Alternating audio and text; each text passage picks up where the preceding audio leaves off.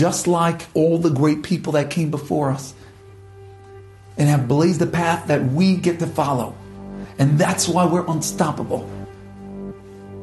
Because we're connected to all those people. But just as much, when you wake up in the morning and you go out to fight this exile, to fight your struggles, your dragons, when you fight for your holiness, when we decide we're not giving in, we're not giving up, and we're going to try and be connected to Hashem and be better Jews, we are blazing the path for the people that come after us.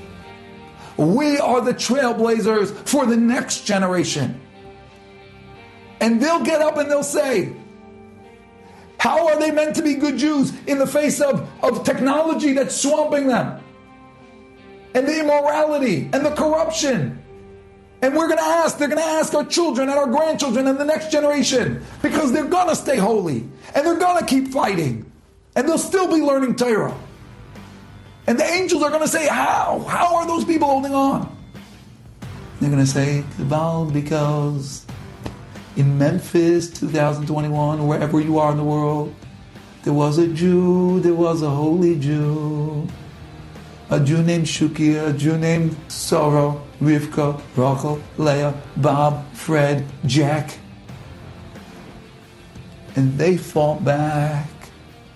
And they didn't let the impurity invade their life. And they conquered and they battled and they fought for the inch.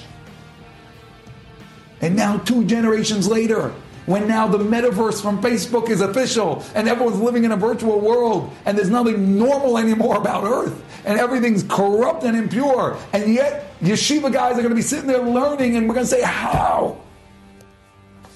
And up in heaven they're going to point to us. They're going to say, because these people,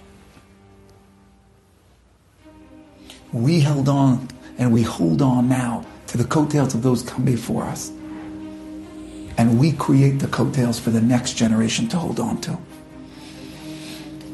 Make no mistake about it, my friends. We are the secret to the survival of the Jewish people in exile. We're the secret for how everyone who comes after us is going to survive. What we do determines how they'll do.